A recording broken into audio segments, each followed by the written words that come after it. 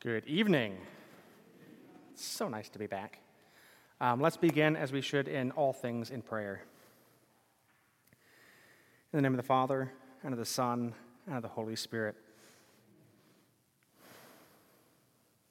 Good and gracious God, we give you praise and thanksgiving for this day, for all the many blessings that you bestowed upon us in our lives, especially those that we don't recognize. We give you praise and thanksgiving for this evening. We pray that you may open our hearts, our minds, and our very lives to a deeper understanding of our relationship with you as we open up to ourselves anew the virtues that you seek to bestow upon us to help us to embrace. We pray that through this time of learning and growing, you may help us to see you more clearly, know you more dearly, and follow you more nearly day by day. We pray for all of our students in class, both of our adults and our young people, and all of our catechists, that you may continue to watch over us, help us to live out the virtues that we are called to embrace in word, action, and deed. Help us this evening to put behind us all of those distractions that we have in our lives, to focus on you and what it is that you are seeking to teach each and every one of us through this time together. We ask all these things as we pray through the intercession of your Son in the perfect prayer that he offers to us as we pray, Our Father, who art in heaven, hallowed be thy name. Thy kingdom come, thy will be done, on earth as it is in heaven. Give us this day our daily bread, and forgive us our trespasses, as we forgive those who trespass against us. And lead us not into temptation, but deliver us from evil. Amen. In the name of the Father, of the Son, of the Holy Spirit. Amen. So, we're back. We've got classes. Thank you so much, Kirk, for pinch hitting for me these last 2 weeks. It was a whirlwind of a trip. If you didn't follow it on Facebook, you didn't miss much, except for literally everything that could have gone wrong in the last 2 weeks almost did. So we all got to Berlin on the right day. We all got back. 4 people got COVID. Bags got lost. I left my phone somewhere. I left the missal for Mass somewhere.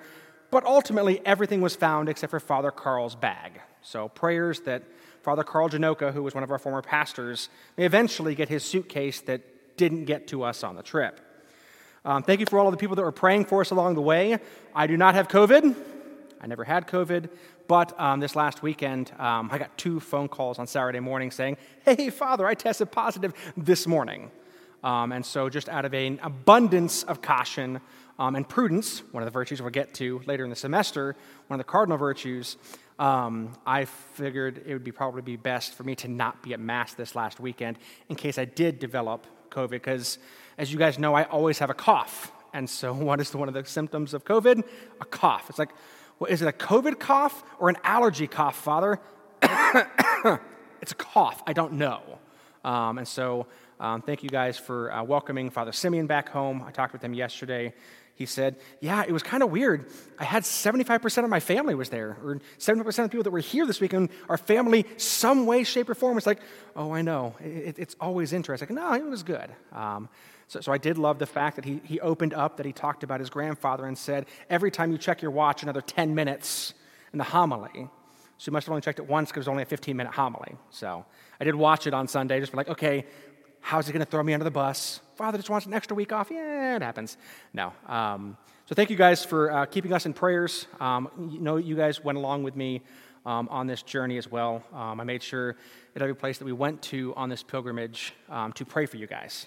Because everything that we do in our lives is meant to truly focus on the Lord. And so this year, as we talk about the Catholic virtues, tonight's going to be kind of an introduction class to what are virtues, how do we embrace them, a brief outline of the theological and cardinal virtues, the 7 virtues that we'll really focus on this year, that then we'll open into in the spring, adding some of the gifts and the fruits of the Holy Spirit.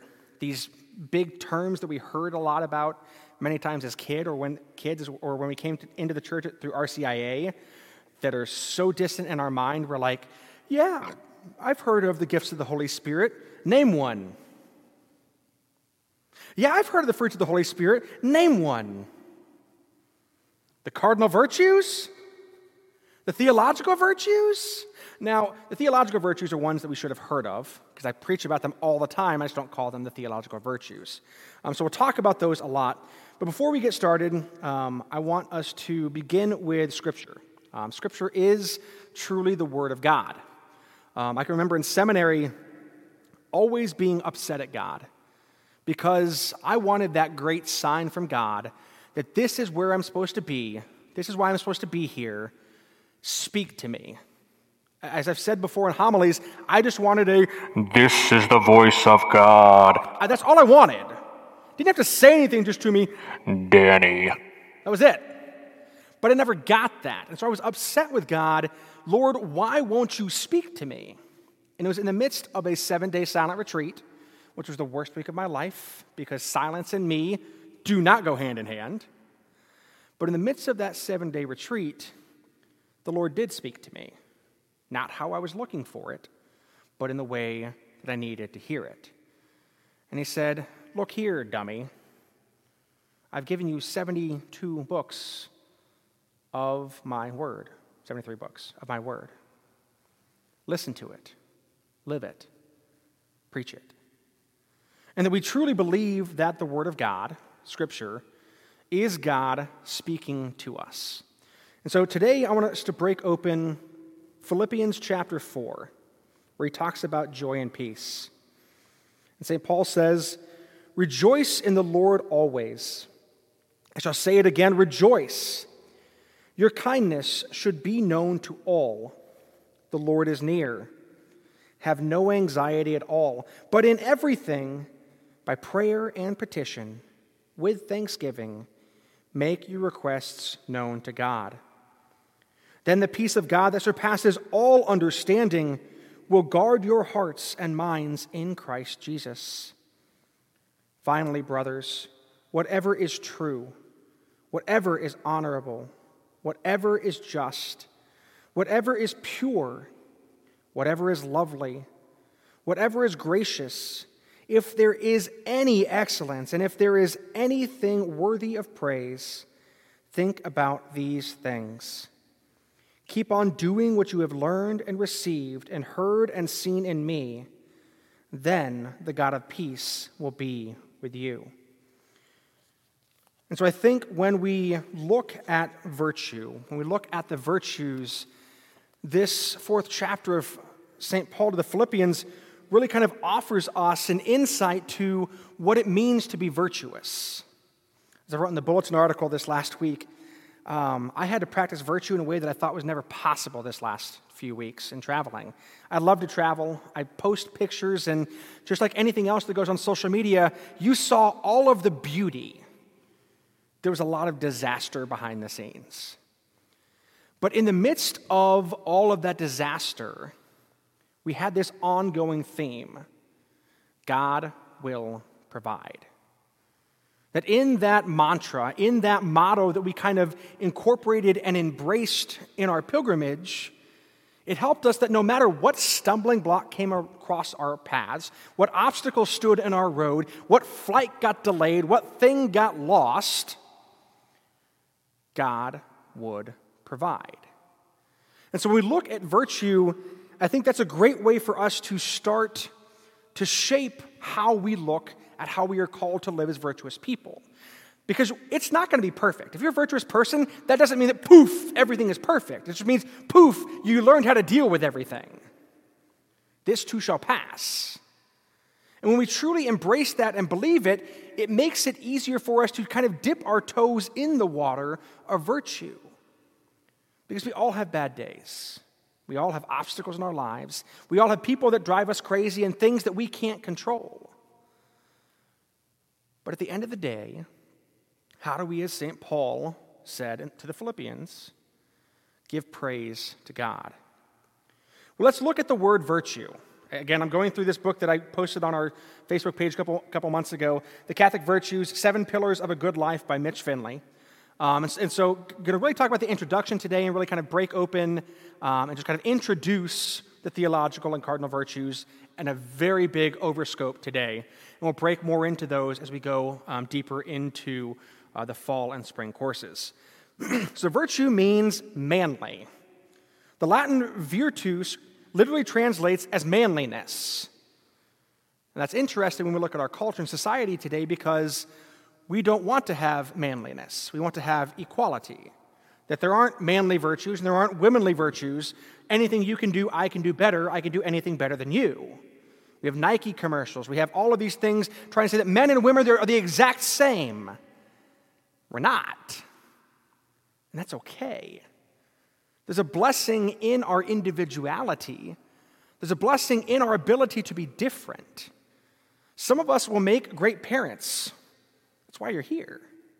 You're seeking to take what you have learned and to share it with your children. Not saying that those that aren't here aren't great parents. I'm not saying that. But how do we continue to grow in our manliness and our womanliness? We continue to seek to grow in virtue. Virtue refers to moral strength regardless of sex. It has to do with our inner character and the capacity to live what we say we believe. Put in layman's terms, practice what you preach. How many times have we said, I don't want to go to Mass because that priest, that deacon, that RE director, that office manager, that so-and-so says one thing and does something completely different? We've been there before? I know I've been there in my life, to where I even said to a priest, if this is what a priest is, I want nothing to do with it. Because I couldn't see what it was he was trying to show me. My sin and my vices got in my way. I couldn't see the priest was trying to show me that I wasn't perfect. He was instead saying, Danny, you're a little slow sometimes. Slow down. You don't have to know everything. You don't have to have everything. You don't have to figure everything out. Yes, I paid attention to that Philippians reading where it says, be anxious about nothing. Have you met me, Lord? I'm anxious about everything. But why am I anxious? It's because I struggle in virtue. I struggle to see and trust and believe at times in my life. Because many times when we grow in faith, we can't leave at the door our past lives, our past experiences, the things that we've done wrong, and the things that others have done wrong to us. And so it becomes hard at every moment then, and at some moments more than others, to truly be a person of virtue, because fool me once, shame on you, fool me twice, shame on me. You can get it past me once, but if I allow myself to be duped again, that's my fault. Dupe me, O Lord. I've allowed myself to be duped. The Lord doesn't dupe us. He shows us the truth. The problem is many times when we are presented with the truth, when we are embracing something other than that in our sin and in our vices, it makes it harder for us to live our faith, harder for us to practice our faith. And so virtue really gets back to,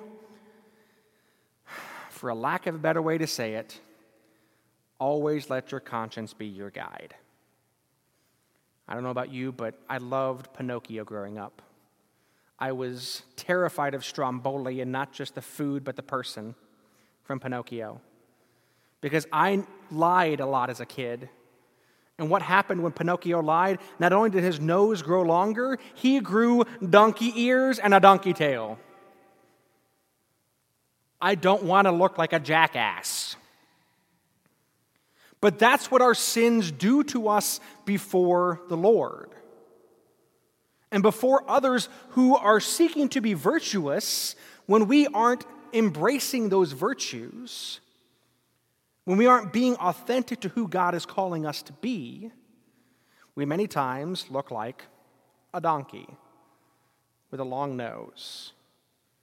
And so when we don't practice what we preach, when we aren't authentic, we aren't truly embracing that moral strength that God is seeking to have us embrace.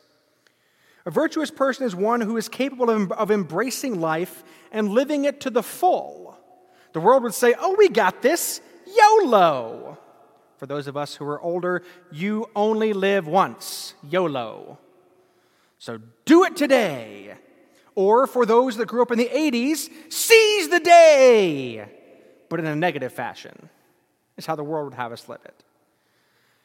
How Christ is calling us to live virtuously is to truly seize the day, that if today is your last day, what have you left unsaid? What have you left undone that needs to be said, that needs to be done? Why are you waiting? Or as the Benedictines would have said from the 6th century when St. Benedict brought it to us, to live always with death before your eyes. How do we seek our deaths in a world that sees death as an inevitability only for those who can't pay for life? Death is the worst outcome in the world possible. I hate to tell you this, it's the outcome for each and every one of us. Some of us younger, some of us older, but outside of taxes, it's the only inevitability that we have in life. And so how do we see in it something to embrace in a positive sense?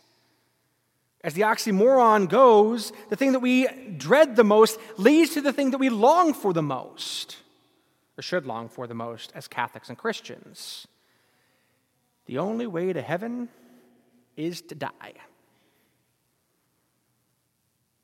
So what does Satan do?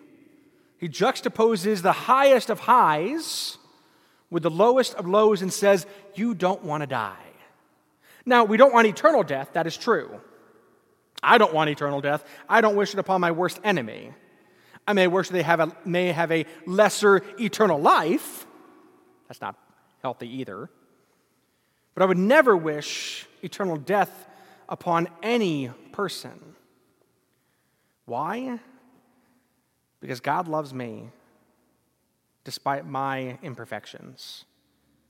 How can I look at anyone else's imperfections as worse than my own? That's when Pope Francis comes and says, who am I to judge? That's the reference that he's using in that capacity. Not to give the YOLO experience of, oh, you can do whatever you want to, don't worry about it. It'll all be okay. No, that's society and Satan wrapping up the reality that is around us and saying, do whatever you want to, because it's all going to turn out okay. In 2022, I can tell you, it's not all right. It's not turning out okay. We are surrounded by death, destruction, chaos, war, violence, greed, pride, so much so that we are turning a blind eye to it. We saw the hurricane that happened in Florida this last week. When was the last time we prayed for them? Did we lift them up in prayer? Did we say, oh, I'm glad it wasn't us in Oklahoma this time? Out of sight, out of mind.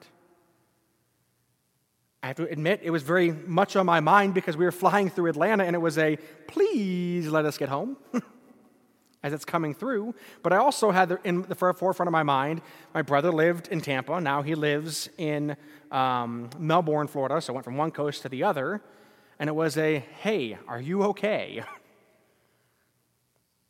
But I have to admit, in my own craziness of life, I haven't prayed for the victims of that hurricane as much as I should. I haven't prayed for the victims of the violence in war, not just in Ukraine and Russia or the upheaval that's happening in Iran right now that I just heard small news articles about. But why don't we embrace that prayer more? It's because we're so focused on what's right in front of our nose, that long nose of Pinocchio, that we don't see sometimes what's happening in our periphery. And in our periphery, that's where we're called to be virtuous, to be able to embrace not only our own lives, but the lives of those around us and how what we do affects them and what they do affects us. Virtue insists that the only genuinely virtuous person is capable of enjoying life. The only way to truly, authentically, fully enjoy life is to embrace virtue.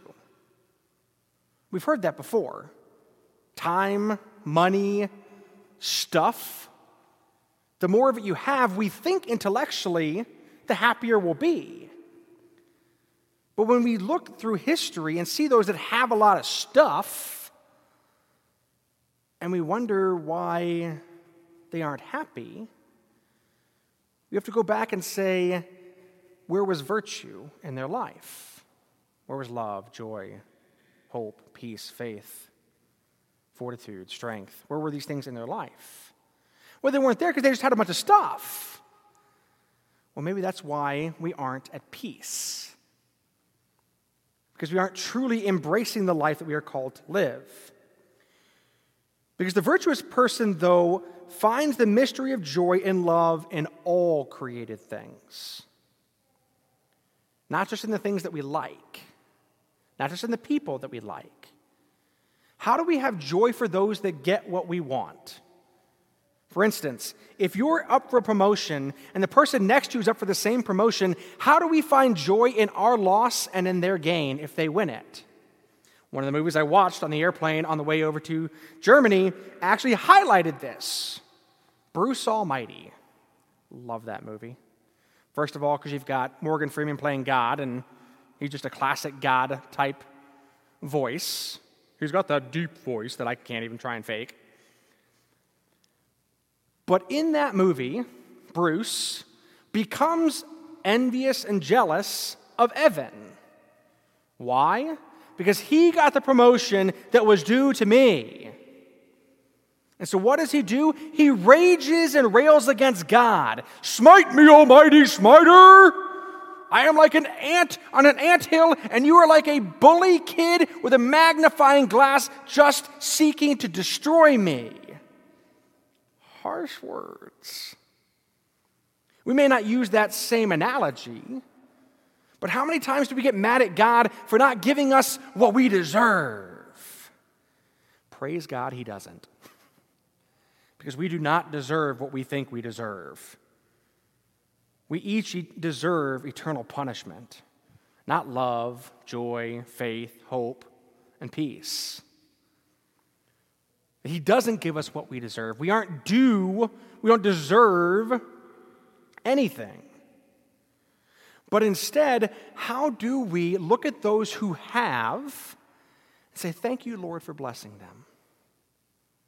Thank you, Lord, for giving them this ability to do something great, even when I don't have that opportunity. How do we look at our brothers and sisters who financially, familially, whatever it may be, are prosperous? I tend to think of families who struggle to bear children in this thought.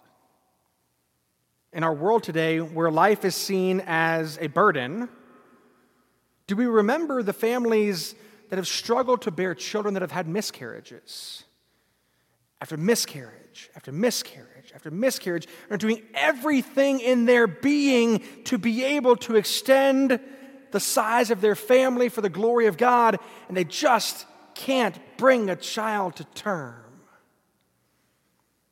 And they look at these families that have 5 and 10 and 15 kids. Now, that was a generation ago for most of them. A couple nowadays still have 5 and 10 kids. I mean, how many kids did you have? 13. Proof. But how do we see in that sorrow for ourselves the joy for the others? God, thank you for blessing them with this child in this life. But also in our loss, how do we see the gain of the Lord? This is one of the things many times that we miss with couples that suffer miscarriages. As Catholics, when does life begin? Conception. When does life end? Death, natural death, yeah.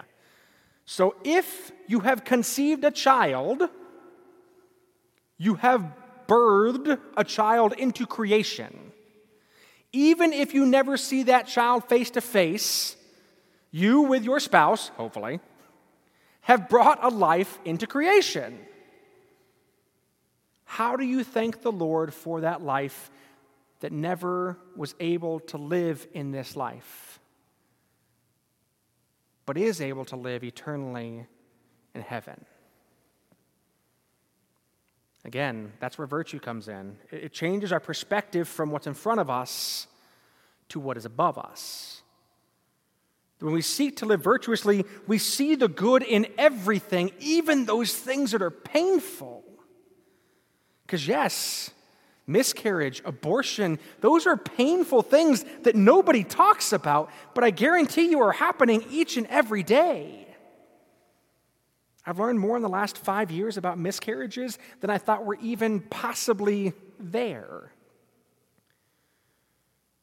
On average, about 1 in every 3 couples at least has a miscarriage, at least one. Didn't have a clue. I thought it was like 1 in a million, 1 in a billion. And as I go through ministry, I find out that it happens more and more and more, and trying to help families grieve the loss of that child. How do we see in the midst of this loss a gain for the body of Christ? And then I remembered the first time that our family talked about my mom's miscarriage. There's a big gap between number 3 and 4 that were born, about 7 years, because mom had a miscarriage. And it took us until Dad's headstone arrived back in December of 2020, as we were there praying at his grave, for us to say, Lord, thank you for giving us the child that we never knew. We pray that that may be the first face Dad sees when he's welcomed into heaven. And of course, because how do you not get emotional about that, right? But how beautiful is it that every child that we never meet, whether through miscarriage, whether through SIDS, whether through abortion,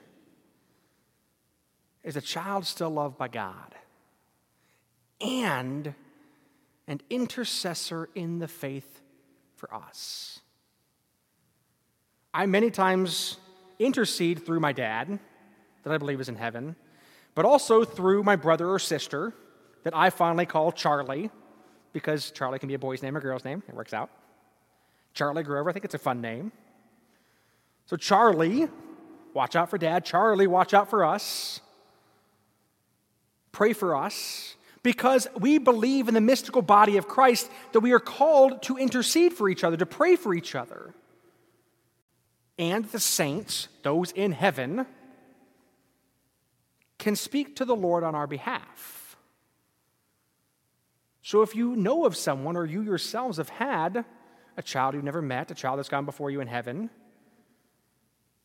first of all, thank God for that life.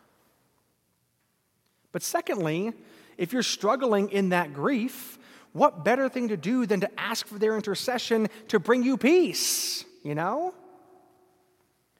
But that, again, is seeking to find the mystery of joy and love in all created things, not just the things that are easy. It's easy when I win the lottery to be joyful and happy. Haven't done it yet.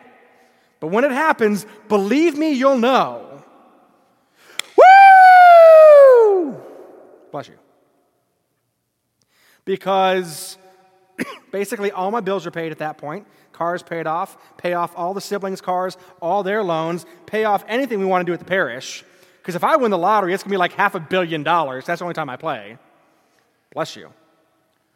The diocese is going to get a new building. The church will get new stuff. Whatever parish I'm at that point, when I finally win the lottery, not if, when I finally win the lottery, we will never want for money ever again. $120 million into a grant to endow the parish forever. But until that day, I have to be realistic that it probably won't happen. And so how do I then see in others' fortune a blessing for them?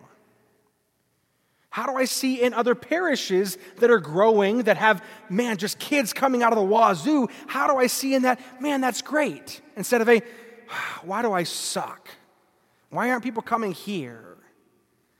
One of my biggest struggles, and I talk about this a lot in homilies, so I don't feel like I'm opening up too much, is I struggle with a self-defeatist attitude. And I take everything very personally. So if something is going wrong in the parish, I take personal responsibility for that. If our kids aren't showing up, I say, Father, what are you doing wrong? What have you done that have led these kids away? Now, what's interesting is I've done nothing. But how many times do we as parents, godparents, grandparents, aunts, and uncles ask ourselves that very same question and place that same blame on ourselves? Why aren't my kids in church?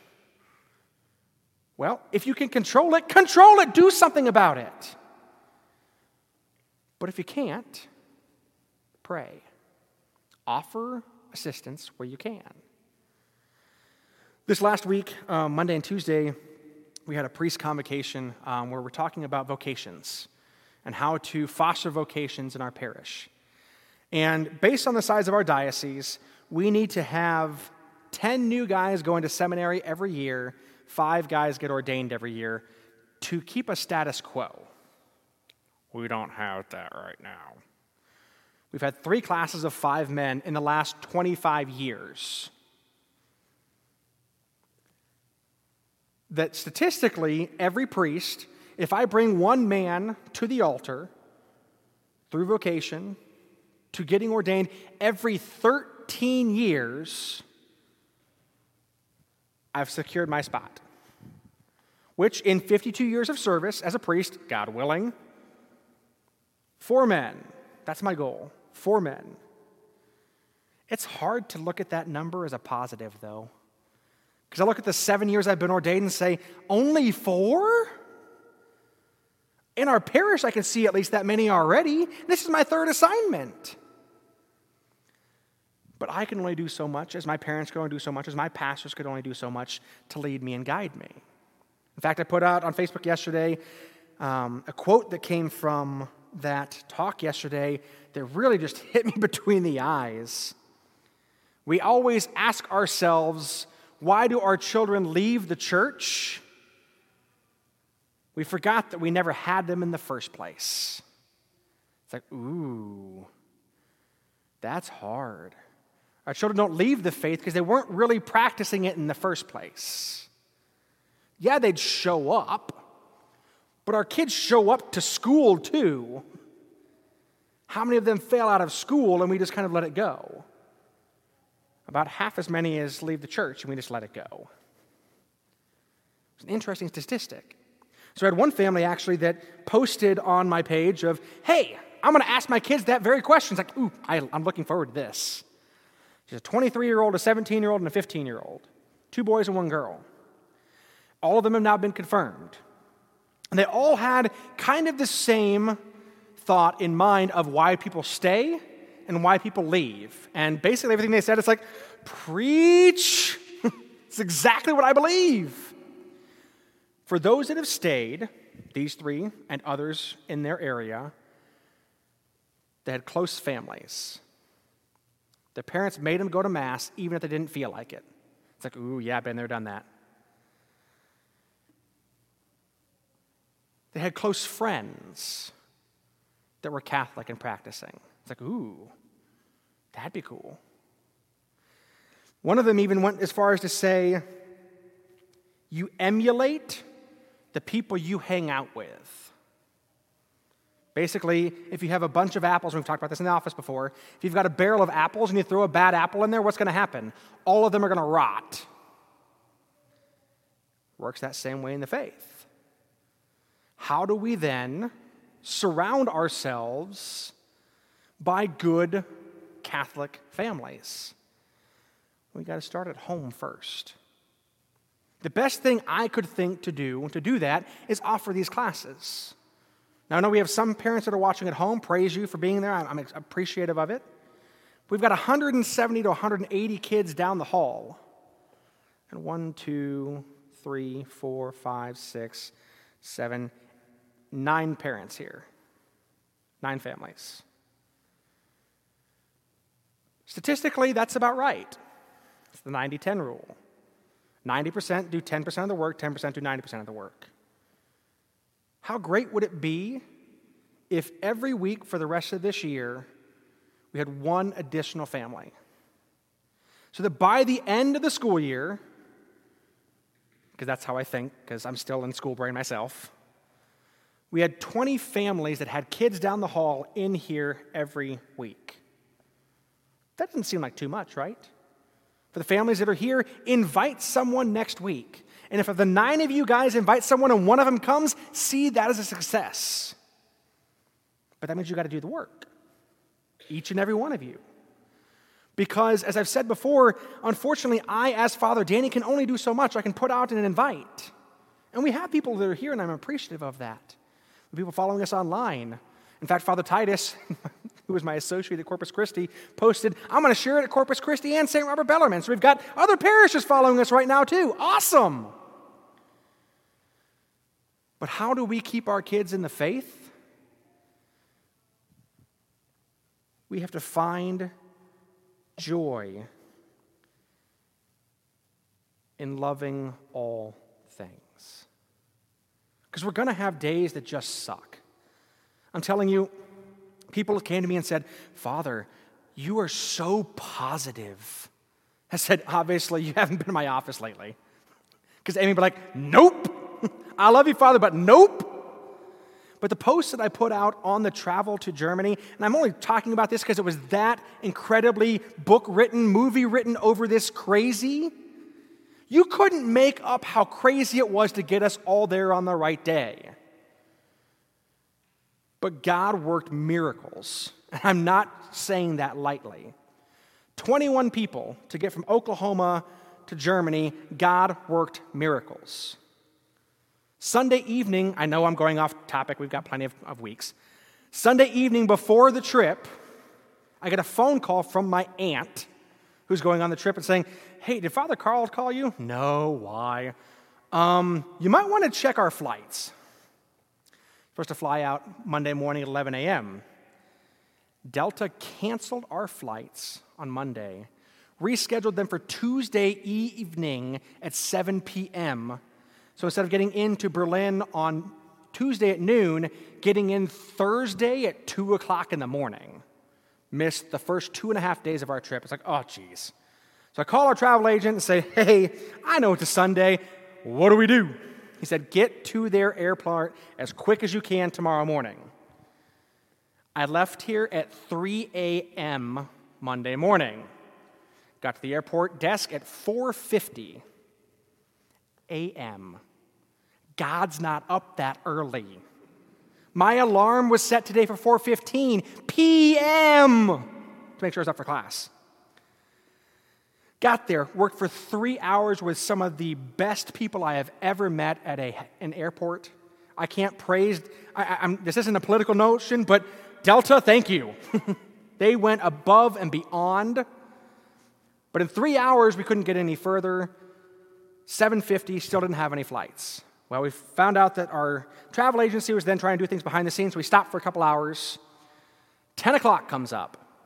Again, our flight is 11:05 at this point. I've learned something new about travel. You have to have the bags checked 30 minutes prior to the departure time, or the bags don't make the flight.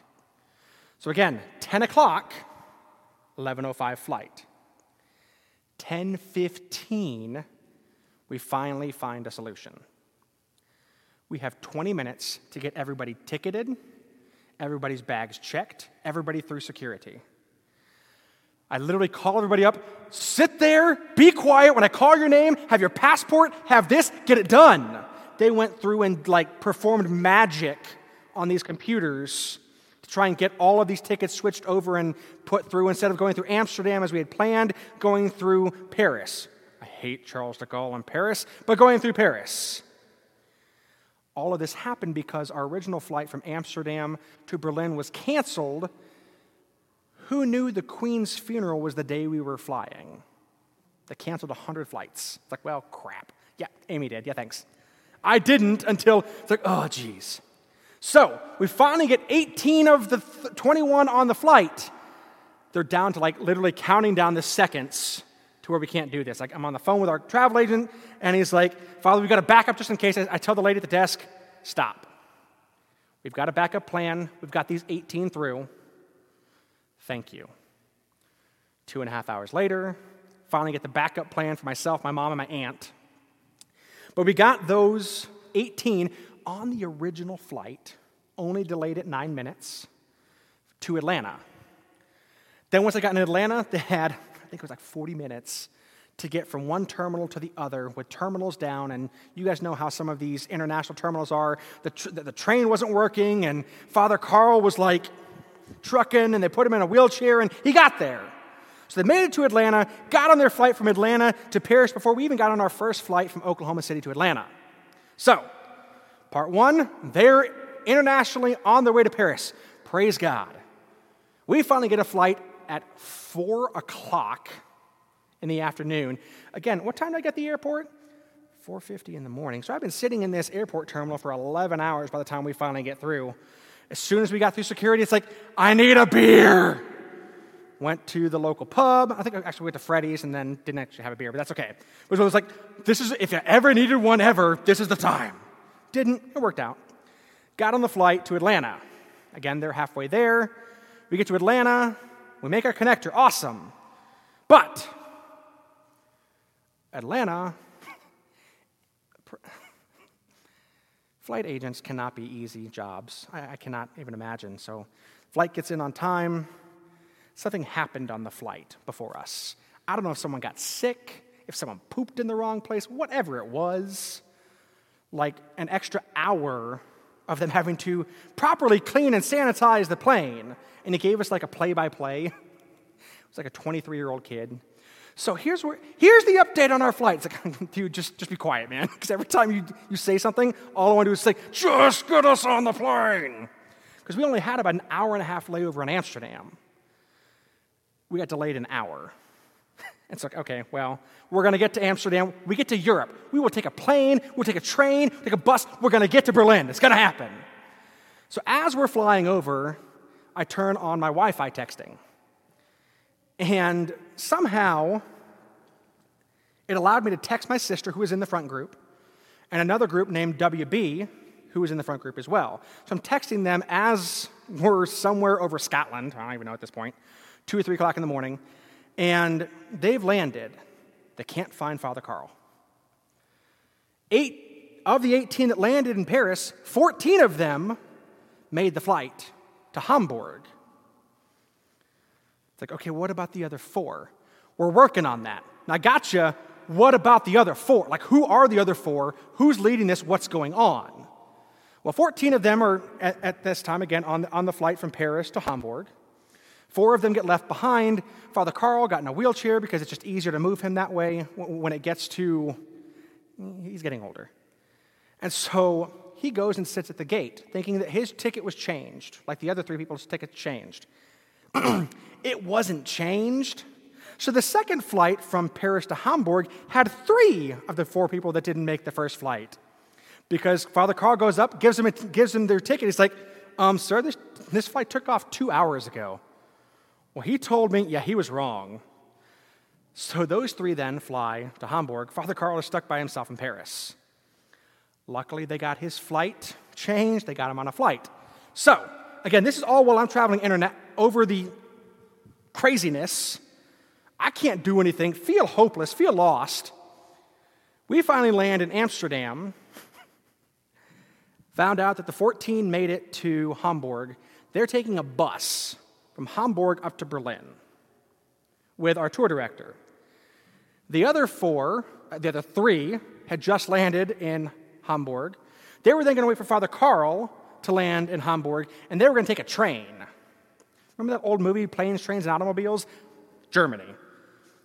So they got to Hamburg eventually, and they took a train up. How they got there? Grace of God. We, however, got to Amsterdam in enough time to make it to passport security, and it's like, our gate just closed. We are not making our flight to Berlin. Well, crap. At that point, slow down. I got to go to the bathroom because it's me. So stop, go to the bathroom, go through passport protection, security, go immediately to the Delta gate and say, yeah, we missed our flight. What happened? Do you really want to know the question of what happened? No, we don't want to know. Okay, we're good. Of course, I'm flying in collar the whole time because pilgrimage. And so we get there. They get us on a later flight from Amsterdam to Berlin. But again, our flight is delayed there as well. We finally get to this flight, and they're like, okay, well, we're going to let you guys on the airplane. Get on the airplane. I've never heard this before in my life, and I posted this on social media. We got on the flight. Only time the whole trip we had to wear masks. We get there, and the pilot comes out of the cockpit. Good afternoon. Here's the situation. It's like, oh, crap. Seriously, you can't make this up. Here's the situation. So Berlin is so backlogged on flights, we had hoped that by boarding you, someone would miss their flight and that we'd be bumped up in order. That didn't happen. But since you're already on the flight now, we're going to keep you here. And hopefully, in the next hour, we'll be able to get off the ground. Got off the ground in an hour, got to Berlin. By the time we landed in Berlin, the first bus had gotten to our hotel. We had then taken a taxi to our hotel. The train was on its way to the hotel, and by the grace of God, we all made it the right day. Why do I tell that story? A, because it is a crazy story. B, because for the first time in my life, I knew what it meant to embrace virtue. That I was putting out on social media how crazy this was, in kind of I can't control this, Lord, you're in charge. If this pilgrimage is going to happen, it's on you. I finally knew what it meant to be a person who found mystery in joy and loving of all God's created people. When I got to the airport at 4:50 in the morning, I expected to play the manager card. Let me talk to your manager. Nope, I don't want to talk to you. Let me talk. I expected to get violent. I expected to get loud and use words I shouldn't use as a priest. Everybody was amenable the whole time. They're like, Father, we are so sorry this is happening. Anything we can do to help. I mean, they literally spent time on hold with me talking about, of course, the gate agent that we got that first day used to teach at Christ the King in Oklahoma City. He's a Catholic. And so it's like, okay, you send me a Catholic here. Flight attendant that I'm telling the craziness on our international flight, she's a Catholic from Dallas. So we're talking about it with her too. And she's like, oh, Father, we'll pray for you on our trip and you pray for us on your trip. So all of these things worked out that we got to be exactly where we needed to be when we needed to be there. And I saw in that moment the truth of that statement, God will provide. Nowhere close to how I thought it was going to happen. Nowhere close to how I wanted it to happen. But we began our journey as pilgrims in faith, and the Lord provided. That in every interaction, people couldn't really realize how crazy it was to get us there. The fact that we made it through all of those different ways, and we got there on the right day. I'm telling you, there's nothing but a minor miracle. And that may seem petty, but no, like for everything to line up how it did with how crazy our travel is right now, at one point they were saying, we can get you out on Thursday. I'm not sitting in the airport for 72 hours. We're going to get there today. Now, I understand that, sir, but we get piecemeal us. Put us in 4 different groups. Now, little did I know when I said put us in 4 different groups that that's how God would do it 12 hours later. But we got to where we needed to be when we needed to be there. And yes, there were ups and downs and twists and turns, and 4 people came back with COVID, and the Omer Ammergau Passion Play, though it was beautiful, was 40 degrees with a breeze. But it was exactly what we needed when we needed. I ran into someone that went to OCU who's a lawyer, who's Catholic.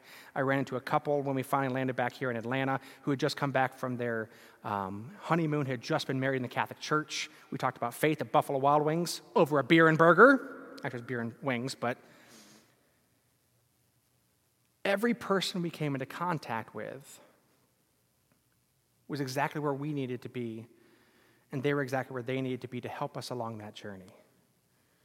When we truly seek to be virtuous people, we see in the craziness of life the mystery and the joy that resides in the truth of the gospel. I'm going to skip through some of this because When we talk about virtues, we're really broken up into two different categories: the theological virtues and the cardinal virtues. Does anybody know what the theological virtues are?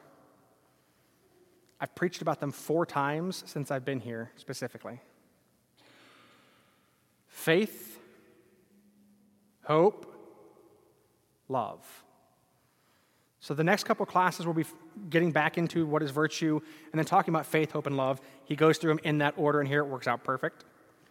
And then once we get through those theological virtues, we'll go to the cardinal virtues, the hinge virtues, of which all of the other virtues kind of hinge from, like a door hinge, like they help you pass on the way to those. So then we'll talk about the 4 cardinal virtues: prudence, justice, fortitude, and temperance. And we'll break through each and every one of those in at least 1, if not 2 classes, and talk about not only what they mean, but how to practically live them out, and how to go deeper in our faith in understanding and sharing them with each other. So that's kind of the beginning of our course for this year. There's more things we'll talk about again as we go, but as you know, I can go off on a 20-minute tangent on getting to Germany sometimes. But sometimes that helps us see the reality behind the theology. If you want the basics, pick up the book and read it, because this is what I'm teaching from this year. But I think just like with scriptures, we need those practical stories sometimes to help us put our finger and our toes on what it practically means. Because sometimes theology is difficult to understand. That's why Christ used parables to tell stories to break open the truth. He says, pray. But how am I supposed to pray?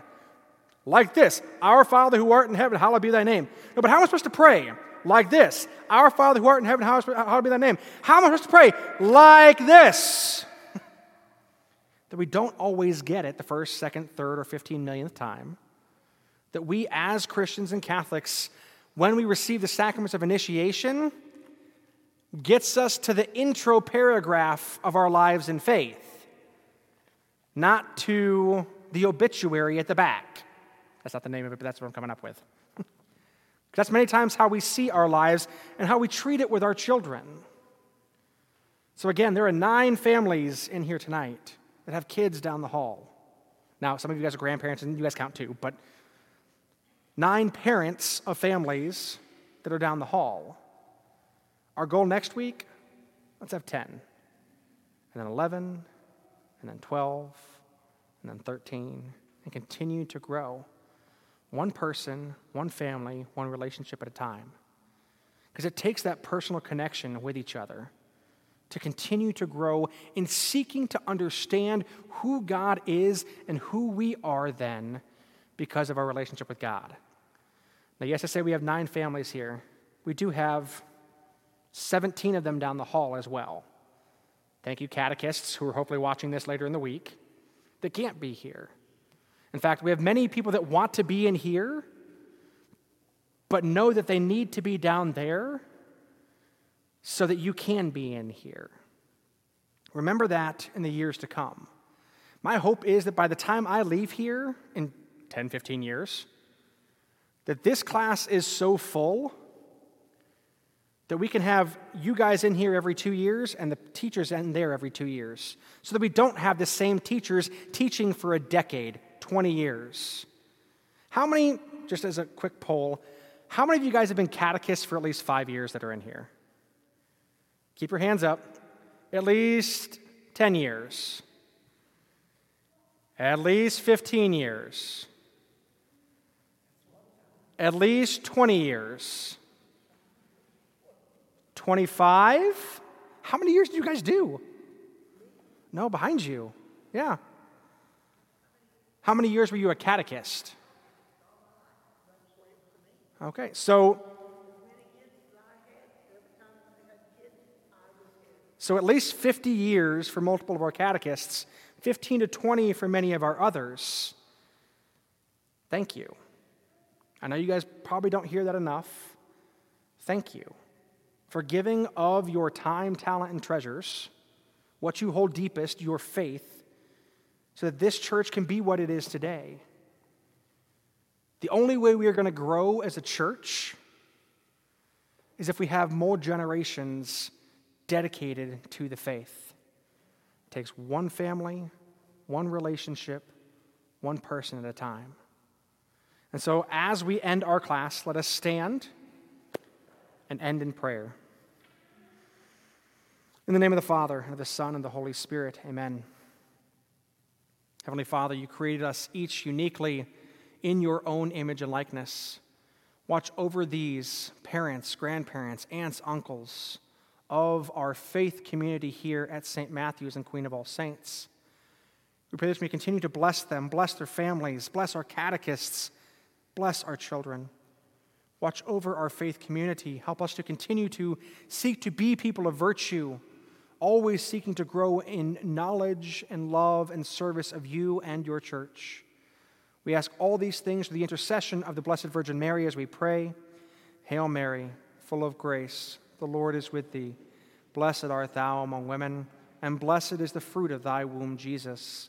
Holy Mary, Mother of God, pray for us sinners, now and at the hour of our death. Amen. The Lord be with you. May Almighty God bless you, the Father, and the Son, and the Holy Spirit. Go in peace. Go get your kids.